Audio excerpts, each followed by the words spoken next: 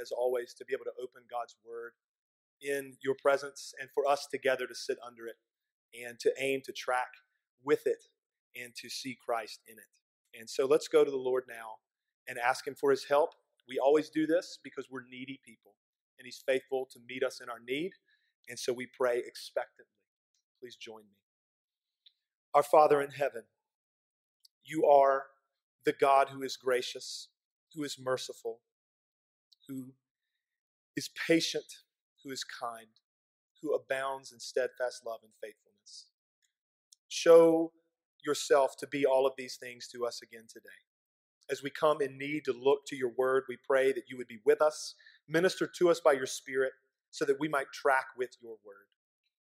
Give us grace that we might see You in Your Word, that we might see ourselves as we really are, and that most of all, we would see our Savior, and that we would trust Him, that we would cast ourselves upon Him. Give us that grace. Show us that favor this morning, we pray, in Jesus' name. Amen. Brothers and sisters, I have a very brief introduction, and we are not going to be reading a text, so this is going to be really quick. So I hope that you're already geared up and ready to jump into Genesis 4 through the early portions of Genesis chapter 6. Just by way of reminder, the Scriptures, whenever we come to them, whenever we read them, they should be understood, number one, holistically. By that I mean that we don't read or interpret the New Testament divorced from the Old Testament. We also do not read or interpret the Old Testament divorced from the New. The Scriptures should also be read, number two, Christocentrically. It's a big word just meaning with Christ at the center. And so, in other words, regardless of whether we are in Genesis or Revelation or anything in between, we should always be asking two questions of any passage. Where does this text stand in relation to Christ? And what does this have to do with Jesus?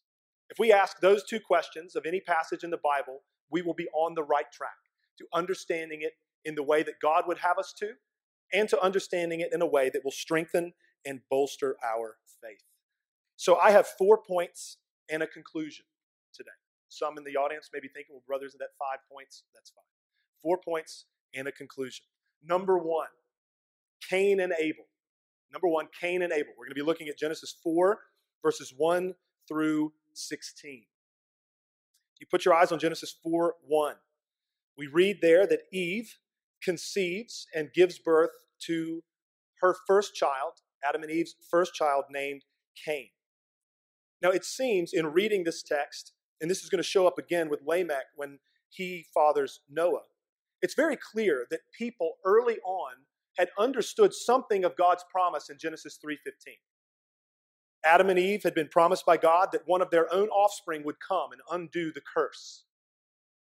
It seems possible that Eve even thought Cain was that child, given how she describes him in verse 1. But then in verse 2, Cain's brother Abel is born to Adam and Eve. His name, Abel, means breath or vanity, which perhaps points to the brevity of his life. He will not live long. We learn in verse 2 as well that Abel was a shepherd and that Cain a farmer. The line of Cain and the line of Abel are thus established. There are two children of Adam and Eve, two lines that will flow from their offspring, through their offspring. And this is going to be significant as we remember what the Lord said regarding enmity between the seed of the serpent on the one hand and the seed of the woman on the other. So just keep that in mind as we make our way through the entire book of Genesis, frankly, and even our text today. In verses 3 to 5, if you put your eyes in that section, Cain and Abel now, in the course of time, we're told, bring offerings. They bring sacrifices to the Lord. We read that God has regard for Abel and his offering, but God does not have regard for Cain and for his. Now, this is important. There is nothing in the text that would suggest that the substance of Cain's offering was wrong, that what he had actually brought to God was somehow inferior or off base. Remember that both grain offerings and animal offerings found their way into the sacrificial system. So don't read this and think, well, because Abel brought animals, and Cain brought produce, that somehow there's an inherent difference between the two. Cain and Abel were both bringing sacrifices of their vocation. So don't be moralistic about this text, as though Cain brought inferior stuff and Abel brought the good stuff. We are not told in Genesis why God had regard for Abel and his offering and not Cain and his offering, but we are told somewhere else. Why is it that God regarded Abel and what he brought, and he did not regard Cain and what he brought? Hebrews 11 and verse 4. By faith, Abel offered to God a more acceptable sacrifice than Cain, through which he was commended as righteous, God commending him by accepting his gifts. And through his faith, though he died, he still speaks. What does he say? He says that the reason his sacrifice was accepted and the reason that he was accepted was faith. The reason that Abel's sacrifice was accepted is the same reason why Abel himself was accepted by God, namely faith. On that basis, God accepted him and what he brought. Now, on the other hand, what do the scriptures say of Cain? Well, in 1 John chapter 3 and verse 12, we read that Cain was of the evil one and murdered his brother. The difference between Cain and Abel was simply this: that Abel trusted the Lord and the promises of God, the word of God, and Cain did not. One believed, one did not. It really is that simple. Let's continue to think about this for just a moment, because this has tremendous implications for us as we think about our lives before God. What is it about us that is acceptable to God? Well, nothing in us. It is faith that makes us acceptable. And more pointedly, it is the object of our faith, namely Jesus, who makes us acceptable before God. By faith, we are connected to the one who is entirely righteous and who is perfectly accepted by his Father. And we are accepted by God on the basis of faith in Christ. Our deeds, our good works that God has already prepared for us to walk in, for which we will be commended at the end of history, are commended by God on the basis of faith in Christ. You see, friends, there are not two kinds of people in this world inherently, as though some are good and some are bad. Biblically speaking, there are only bad people. The question is not whether you are good or bad or acceptable or not. The question is, do you believe God? Do you believe that what he has said is true? Do you believe that what he has revealed concerning his Son is true? The only dividing line between people in this world is faith in Christ or not. Now, in considering this, where we can often go that we ought not go, is we try to quantify faith. You tell me, brother, that the only difference between bad people and bad people is faith in Christ. Yes, but, well, how much faith? That's not the question, how much. Biblically speaking, any faith is a gift of God. The question is not how strong is your faith. No, the question is, who do you trust? Christ or something else? The question is, who is the object of your faith? Because it is the object of our faith that saves us, not the quality or the strength or the purity of our faith, because that ebbs and flows by the hour.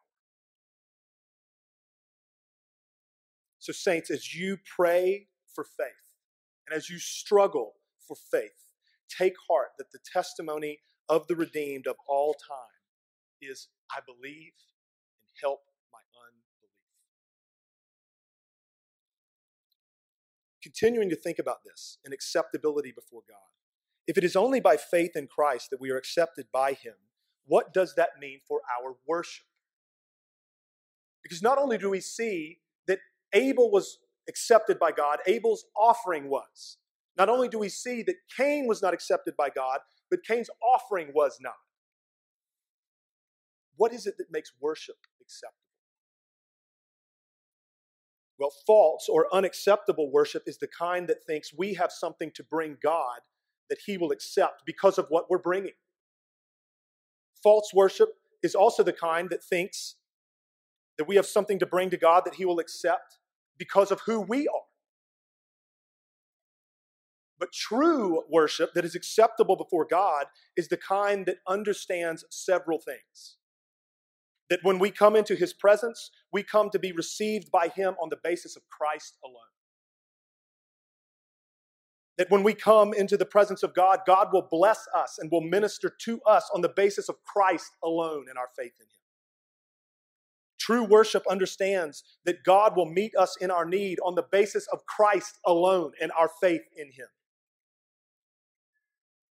True and acceptable worship understands that God will then receive back from us prayer and praise and thanksgiving and song because we approach him through faith in his Son. In other words, boil it down, false, unacceptable worship has us at the center. Something about us. What we're doing, who we are, the quality of those things, that's false worship. True, acceptable worship has only one thing at the center, and his name is Jesus. It's very simple. It has always been about faith from the very beginning. It's quite clear. Let's put our eyes now on verses 6 and 7 of Genesis chapter 4. So this whole bit about the sacrifices has occurred. God has accepted Abel and his offering. He has had no regard for Cain and for his, and so Cain is angry, and his face falls. In verse 6, the Lord asks Cain a question. Now, as is always the case when God does this, he is not seeking information. What he's doing is seeking restoration of relationship with his creature. He asks, why are you angry? And why has your face fallen? In verse 7, he goes on, if you do well, will you not be accepted? Now this, again, brothers and sisters, must be understood in reference to faith, to belief in what God has said. If Cain were to trust God, if Cain were to bring sacrifices in faith, would he not be accepted? On the flip side, though, if Cain does not do well, if he does not do good, the Lord says that sin is like a beast crouching at the door, ready to devour him. And then God says that Cain must rule over sin. It's a strong word, is it not? You must rule over sin. It's a good command, and it is impossible for Cain to do. It's impossible for any fallen human to do. Rule over sin. Remember, brothers and sisters, that all throughout this book, God makes commands that we cannot keep. He makes demands on us that we cannot keep. We can't do it. His commands and his law, remember this always, in their first and greatest use, are meant to show us our utter inability to do what God requires on our own. And they are meant to drive us toward the one who can keep it for us. Even here, in what God is saying, the Lord means to drive Cain to faith, to drive Cain outside of himself and to believe God, to trust God's word, because this is Cain's only hope. Cain can't work his way back to God any more than we can. For Cain, it is God alone who can protect him from sin's power, and so too for us. Only Christ can protect us from the power and the dominion of sin.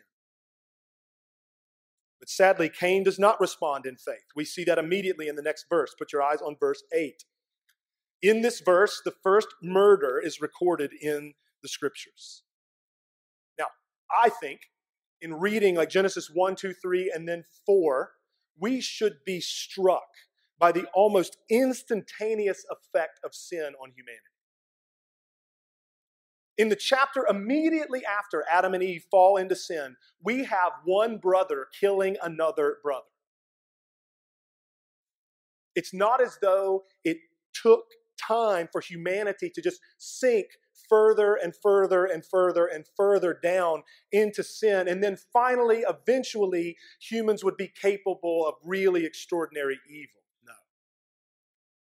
It happens at once. Notice, too, the hardening effect of sin. This is like frightening in how it affects us. Look at the way in verse 9 that Cain reacts to his own killing of his own brother. Verse 9, the Lord says to Cain, "Where is Abel, your brother?" Again, he's not seeking information. Cain responds, "I don't know. Am I my brother's keeper?" He excuses himself, obviously, but the hardness of heart is what's harrowing. He has no regard for his own brother. It's as though he says, "Why?" Lord says, "Where's your brother? Why? What does that matter to me? Am I responsible to watch over and to love my brother?" Well, actually, yes. Yes, you are responsible for that. Beloved, consider not only the wickedness, but the hardness of sin. It's so bad that we can actually or practically kill another person and come away from that with the attitude, well, what is that to me? What does that matter to me? It's how far we've fallen. Put your eyes on verse 10. This is a very significant verse for multiple reasons.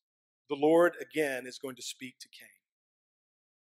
He says, "What have you done? The voice of your brother's blood is crying to me from the ground." Now, this verse is significant, first of all, because we see God's concern for justice. Now look, we live in a fallen world where injustice occurs all the time. You all know it, I know it. Look at Twitter, look at Facebook, it's everywhere. Sometimes injustice occurs at a societal level. Sometimes injustice occurs at an individual level. Regardless of the situation, though, we all have justice meters that are going off all the time, do we not? Well, in all of this, as you wrestle and weep over the injustice that you see happening to others, or as you wrestle and struggle with the injustice that you are inflicted with, remember and take comfort in the fact that your God is perfectly just. And He is all-knowing. He knows and He sees everything. And while your sense of justice and my sense of justice are flawed at best, His justice is not flawed at all. When injustice occurs, no matter how obscure, no matter how quietly, God sees, and injustice rises into the presence of God to demand vengeance. Your brother's blood is crying to me from the ground. The Lord says of Himself that vengeance belongs to me and I will repay. He says that in Deuteronomy 32. The Apostle Paul cites that in Romans 12. He is also the one who says, "Let justice roll down like waters and righteousness like an ever-flowing stream." That's who He is. But that's not all that we should see in this verse. It's not even the most important thing to see. Perhaps the most important thing to see in this verse is that God has regard for blood. Because in blood there is life. and it speaks, blood does, a word that God hears and responds to. And if that's true of every human being, how much more so when it comes to the blood of his only Son?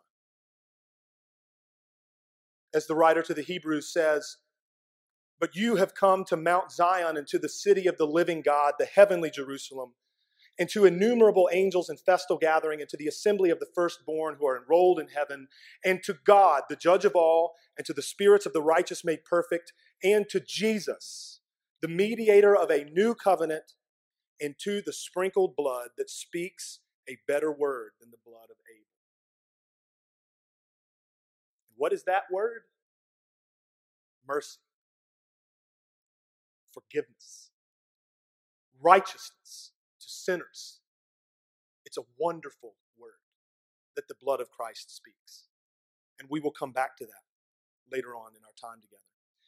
Very quickly in verses 11 and 12, we see that God curses Cain for what he's done. In verses 13 and 14, Cain acknowledges at least his fear and dread of the punishment that God has pronounced on him. And then in verse 15, God is just, amen, and God is also merciful. He shows Cain mercy. He gives him his word, and he gives him a sign that he, God, will protect Cain. So that was all under number 1. That was one of the longer sections. Point 2 is the continuation of the 2 lines. The continuation of the 2 lines. By the 2 lines, I mean the line according to the promise and the line of the serpent. The line of promise and the line of the serpent. We're going to be looking at verses 17 to 26 of chapter 4 just very briefly. In verses 17 to 24, we're going to look at 17 to 26. 17 to 24 first, we learn of the descendants of Cain. So Cain knows his wife in verse 17 and starts having offspring. We learn of his offspring several generations in, all the way to a man named Lamech. Now, the descendants of Cain, it can be noted, they developed various arts and technologies, and I think it's worth observing that because we can see even there God's common grace. This is the seed of the serpent, the seed not according to promise. This is Cain's line, and yet we see art and technology and the like being developed. Such is common grace. The Lord has always shown it to people. It has always been a thing. But the most important thing for us to observe is how Lamech is the epitome of the line of Cain. Where does this line of wickedness, where does this line of the serpent go? Where does it lead? Let's look at verses 23 and 24 as Lamech himself speaks. He says to his 2 wives, Ida and Zillah, hear my voice, you wives of Lamech. Listen to what I say. I have killed a man for wounding me, a young man for striking me. If Cain's revenge is 7-fold, which God had pronounced, then Lamech's is 77-fold. Where does sin go? Where does this line of Cain go? It goes to polygamy. It's the first to take multiple wives recorded in the scripture. It goes to murderousness, and it goes to mercilessness. We see that all encapsulated in Lamech, who is the epitome of the line of Cain. But then in verses 25 and 26, we're going to consider again the continuation of the line according to the promise. In verses 25 and 6, Adam and Eve conceive again and give birth, Eve does, to another son. And his name is Seth. In Eve's mind, this is God's kindness to give her another son since Abel was killed. And Seth now rises up in Abel's place and will continue the line of people of faith. We see that clearly even in verse 26. Lamech, again, polygamy, murder, mercilessness. Verse 26, during the time of Seth, people began to call upon the name of the Lord. So again, we have these 2 lines flowing from Adam and Eve and their offspring. Point number 3. We're going to consider now from the entirety of chapter 5, the genealogy of the line of the promise. The genealogy of the line of the promise. Now, I don't know, when I was reading this earlier from chapter 5, I don't know how many people were tracking. I don't know how many people checked out. Some of you might have been wondering, I wonder what wonder what the brother's going to do with the genealogy here in chapter 5. This genealogy is the line of the seed of the woman from Adam to Noah. But I want to begin with some observations about genealogies generally. So in a genealogy, in any one, but especially this one, the way that it's worded, there is a message of law in it, a message of law and justice in it. What I mean is, all the people in this genealogy, save one, die. That refrain, he lived this many years and he died, just happens over and over and over and over again. And that's what men deserve as lawbreakers. But that is not the main thing that we should see. When it comes to genealogies in the Bible, I trust that what they maybe are most known for in our day is tripping up people in their Bible reading plans. People are doing really well, and then they come to a genealogy in Genesis 5, and they're like, oh, I'm just going to kind of skim over that and get back to the good stuff in Genesis 6. And then they make it all the way perhaps to Numbers. And then we start getting genealogies and census data and all these things. And people are like, what do we do with this? Genealogies to us seem superfluous sometimes. They seem almost like, we would never say this because it's impious, but it's almost like, is this really a good use of space in the scripture? We say that, brothers and sisters, because we have never been taught well what to do with them. We've never honestly been told why they're there. You see, genealogies, every single one of them in the scripture, preach a message about Jesus. Track with me for a minute. Genealogies are in the Bible because of Jesus. When it comes to genealogies, we should look at them all through this lens. Remember the promise of Genesis 3:15. Remember how we have considered at multiple points that that promise of a Redeemer who's going to come is what the rest of the Scripture is about from Genesis 3:15 onward. So, as we make our way through the Old Testament, when we get genealogies like this, we are being told more and more about that promised seed. We are being told more and more about the Christ and the Redeemer who's going to come. We learn here that he comes from the line of Seth on through Noah. We will learn that he's going to be a son of Abraham. We will learn that he's going to then be a son of Judah. We will learn that he is then going to be a son of David. And we learn all of these things through genealogies that are recorded for us in the Bible. And this is why, friends, there are genealogies in the New Testament. The very first words of our New Testament are what? A genealogy in Matthew's gospel. He traces Jesus back to Abraham. Luke, in his gospel, has a genealogy that traces Jesus back to Adam. Those are instructive to us as to how we should read every genealogy that's in the book. You see, the Old Testament, friends, has its own ways of preaching the gospel. And genealogies are one of those ways. The New Testament and the Old Testament preach the gospel differently. We understand that. That the Old Testament preaches the gospel largely through types and shadows and pointers to the one who will come to save us. And then in the New Testament, we have the revelation of the life and times of Christ, according to Matthew, Mark, Luke, and John. And then we have the explanation of what Christ came to accomplish in full from the apostles. But in the Old Testament, there is gospel everywhere, and genealogies are one of the ways that the Old Testament preaches the message of Christ. Now, let's zero in on a few people in particular as we think about this genealogy with respect to redemption. First, let's look at Seth very briefly. Look at chapter 5 and verse 3. We see there that after God has made man in his own image, that Adam then bears a son, fathers a son in his own likeness after his image, and names him Seth. So Seth is bearing the image of God through his father, that's true, and he also bears the image of a fallen man. So do all of the people in this chapter, so do all of the people who come after by means of natural procreation. That will matter.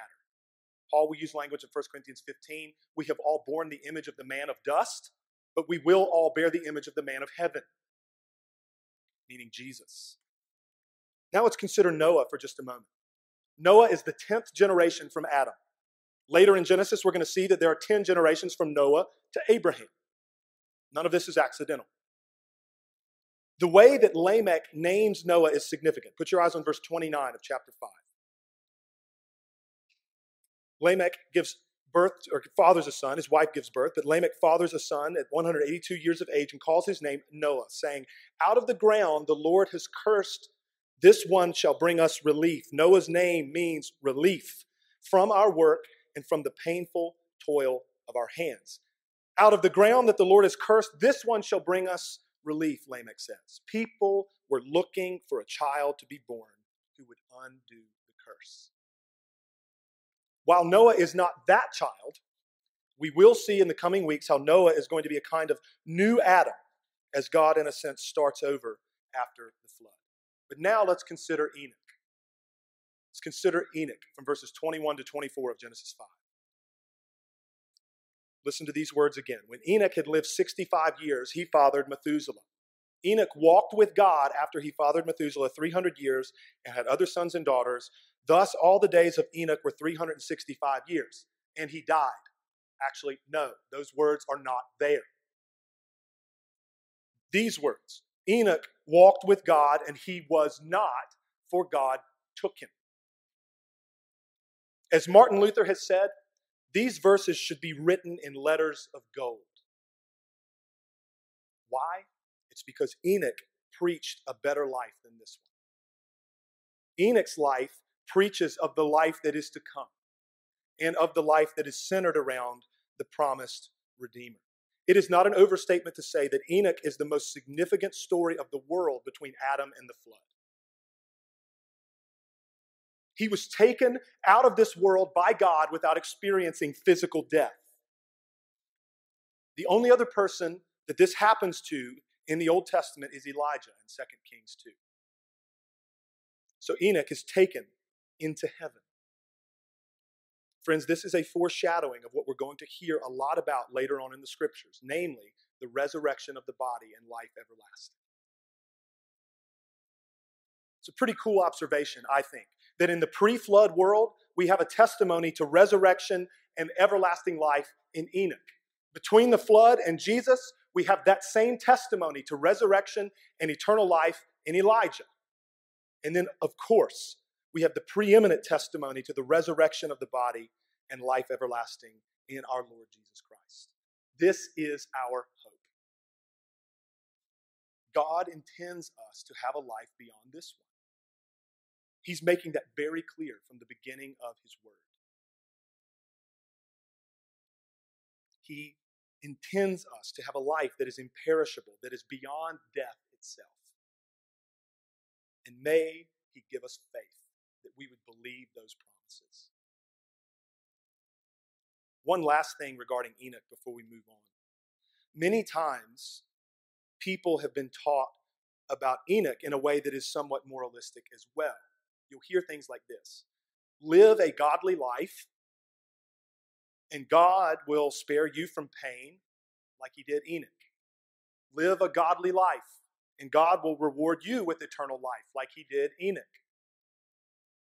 But consider again the writer to the Hebrews. Hebrews 11, verse 5. By faith, Enoch was taken up so that he should not see death. And he was not found because God had taken him. Now, before he was taken, he was commended as having pleased God. Now, how did he do that? How did he please God? Hebrews 11, 6. And without faith, it is impossible to please him. For whoever would draw near to God must believe that he exists and that he rewards those who seek him. In other words, brothers and sisters, Enoch lived a life of faith. And God did a work for him that preaches to us about the resurrection and the eternal life that await every one of us who trust in Christ. All that by way of point number 3. We now move on to number 4. Number 4, the triumph of sin on earth. We're going to be looking at Genesis 6, 1 to 8. The triumph of sin on earth. In chapter 6 and verse 1, we see that humanity is multiplying on the earth. In verse 2, we read this language, that sons of God were marrying the daughters of man. Now, along with many through church history, I understand this to mean a mixing of the two lines. A mixing of the line of the promise, those who believed God, and then the line who did not believe God, who were of the serpent. The sons of God were of the line of the promise. The daughters of man were of the line of the serpent. And there was indiscriminate marriage on the part of people of faith with people who did not believe God. This was something that brought a lot of wreckage and ruin in this time. And if you read the rest of the Old Testament, we will see that whenever God's people do this, it always bears really bad fruit. This is about idolatry more than anything else.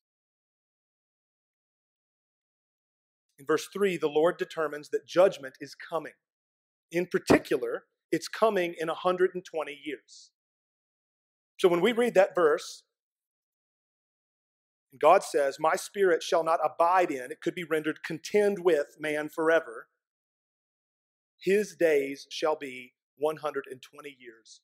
I understand that, and I'm suggesting to us that that means 120 years until the flood is coming.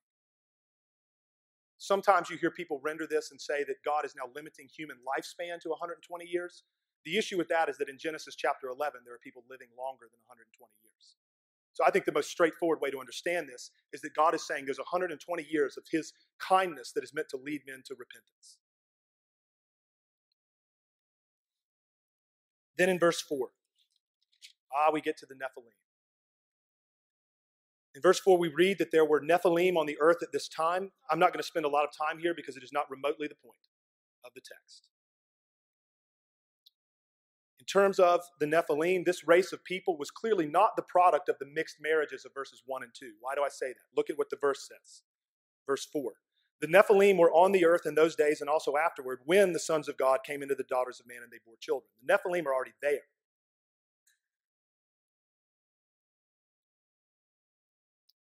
We know from Numbers 13 that the Nephilim were people of large stature. And the presence of large people, just to state it plainly, should not alarm us. They show up at other points in the scripture. Exhibit A, Goliath. This is pretty straightforward in what it is revealing. The presence of the Nephilim, along with the mighty men, the warriors that were born to the sons of God and the daughters of man, all contribute to this environment of violence that existed at this time. Now, if all of this stuff, like on the Nephilim and all that, is of tremendous interest to you, or it trips you up in any way, that's something I would be delighted to talk with you about after the service. I'll be at the back door. We can chop it up. Come see me. Let's put our eyes back now on verse 5 as we continue to think about the major emphasis of this section of Genesis.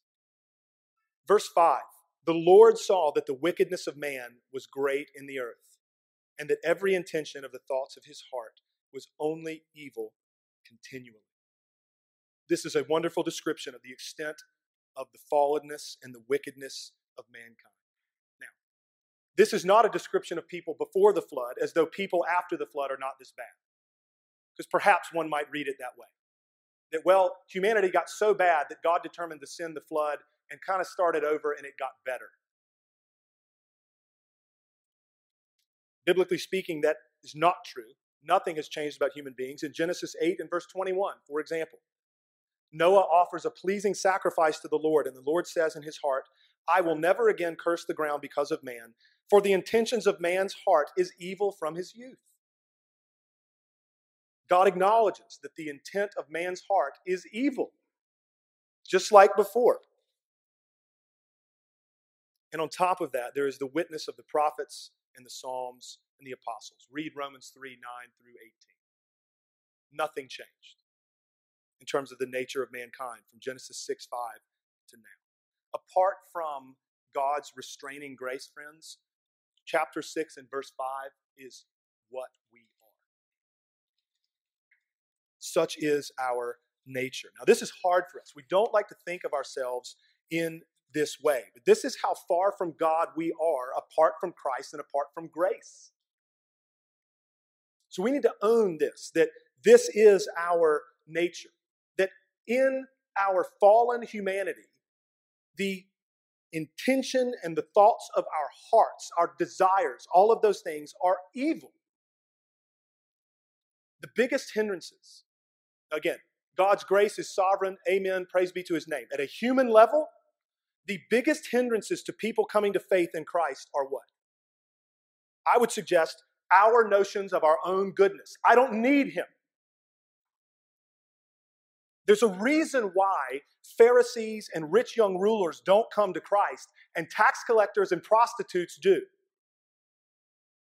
Because the latter understands their need. They know that they're wretches. But not only are our thoughts of our own goodness the greatest hindrance to people coming to faith in Christ at a human level, the biggest dangers to us in the Christian life are those same notions of our own goodness. So, for example, why is it that we get angry when sin is confronted? Now, let's just assume it's confronted well, right? If somebody confronts my sin, why is my instinct to immediately become angry? Part of it is, yes, I like my sin sometimes. But underneath that, where does the anger come from? It comes from the fact that deep down, I think that my actions and my feelings are justifiable. When we're confronted, we get angry because we are convinced deep down that we have every right to do what we're doing and we have every right to feel what we're feeling. We're not that bad. It's how we are. We're offended because we think that somebody is saying something about us. They're telling us that we are not as good as we think we are, and we're angry about that. In verses 6 and 7, let's keep thinking about this for a moment. The Lord is going to communicate some things about himself in terms of how he thinks about sin and how he feels about it. The Lord, we see, was grieved by the sinfulness of man. And he determined that he would wipe mankind out along with the animals because of man. And the Lord even goes so far as to say that he is sorry that he has made man in the first place. Now, on this for just a moment. Is God sorry that he made man in the first place because he didn't know what would happen? Some people suggest that, but it won't hold biblically. Is God sorry that he made man in the first place because maybe he knew what would happen, but then things got outside of his control? Some people suggest that. But that won't hold biblically either. So while this whole thing of God being sorry is above us, we are on the right track when we remember three things. I'm just going to give them to you one at a time. One, God is a person. He's not a force. So he cares about things. He thinks and he feels. It's important to remember. Number two, God is sovereign and transcends time, yet he interacts meaningfully with his creatures in time and space. Third, God, in revealing himself to us, accommodates himself to our capacity. In conveying how he feels about sin and its effects in us, in other words, he uses language we can understand. Put your eyes on verse 8. We finally, after a number of verses of just really horrible stuff, we have a divine ray of grace break through the clouds. But Noah found favor in the eyes of the Lord. He found grace in the eyes of the Lord. What wonderful words in the aftermath, in particular of verses 5 to 7. Noah will be an instrument through which God will save humanity and animals from complete destruction. We're going to be thinking about that next week. Herein, though, friends, is the beauty of the gospel, that despite our wickedness, God gives grace. And so now, as we conclude, let's think for a few moments together, tying, in particular, chapter 4 and verse 10, that God has regard for blood and that Christ's blood speaks a better word than the blood of Abel. Let's connect that to the depth of our sin and the depth of our need.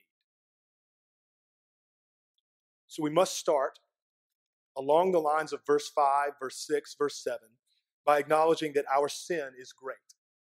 That we are all far worse than we think. Now, we like to give lip service to that kind of language. Oh, we're all, so much worse than we think. And how are you doing today? Well, I'm doing so much better than I deserve. And we talk in these ways.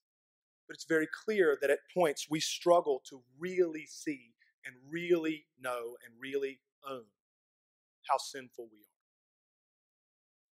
Think of your week this week. I'm thinking of mine. I thought about my week as I was working on this. Have you wanted something, like craved something that wasn't yours this week? Have you really wanted something that somebody else has that you don't have? Have you been envious of somebody else's situation, somebody else's circumstance? Have you gotten angry?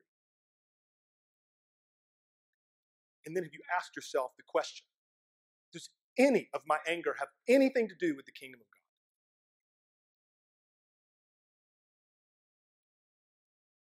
Have you loved your neighbor as yourself? Or have you been selfish? Have you loved God with all your heart every moment? I certainly have not even close. Every single thing that I've just described, I have failed in this week. Now, many of us, as we come here this morning, are painfully aware of the sin in our lives.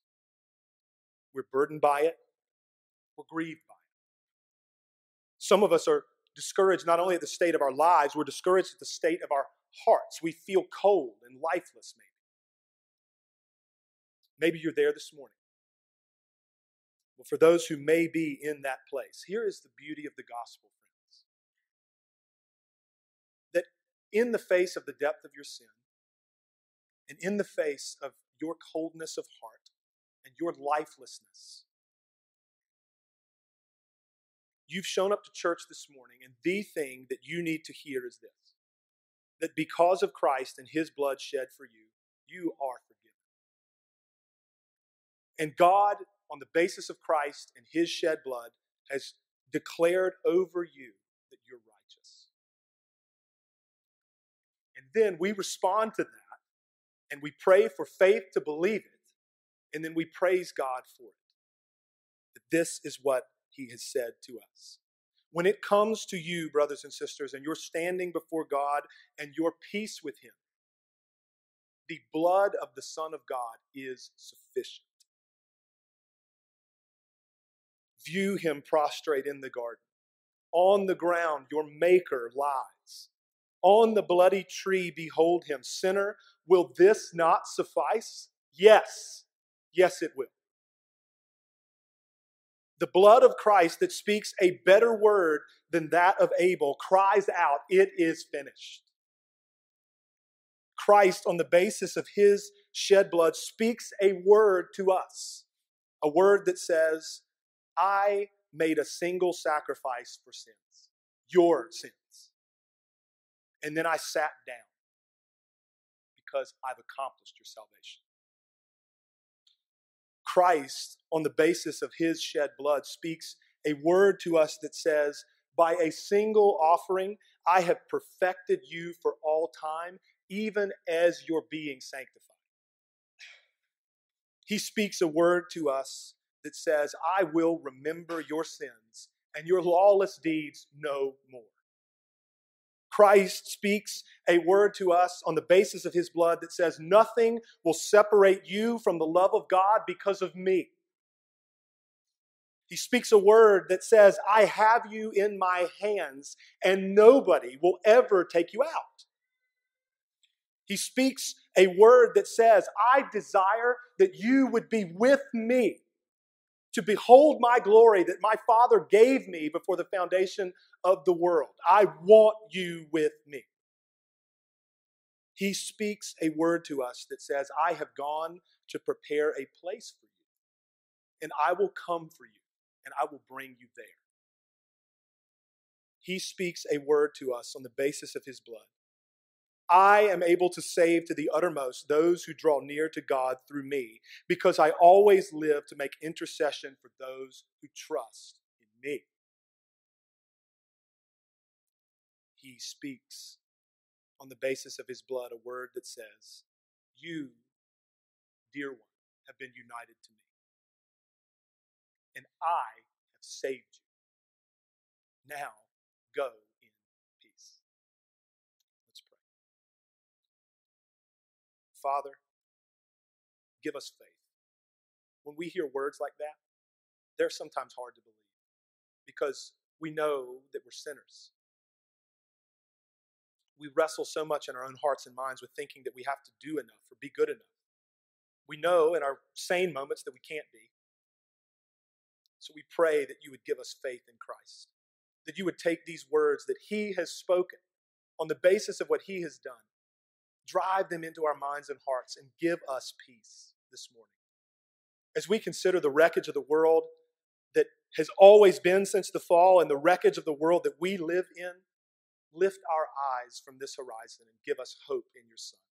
Remind us of the life to come that is beyond this one. We pray that you would continue to nourish and sustain our faith, even as we come to your table. Minister to us, we pray, in Jesus' name.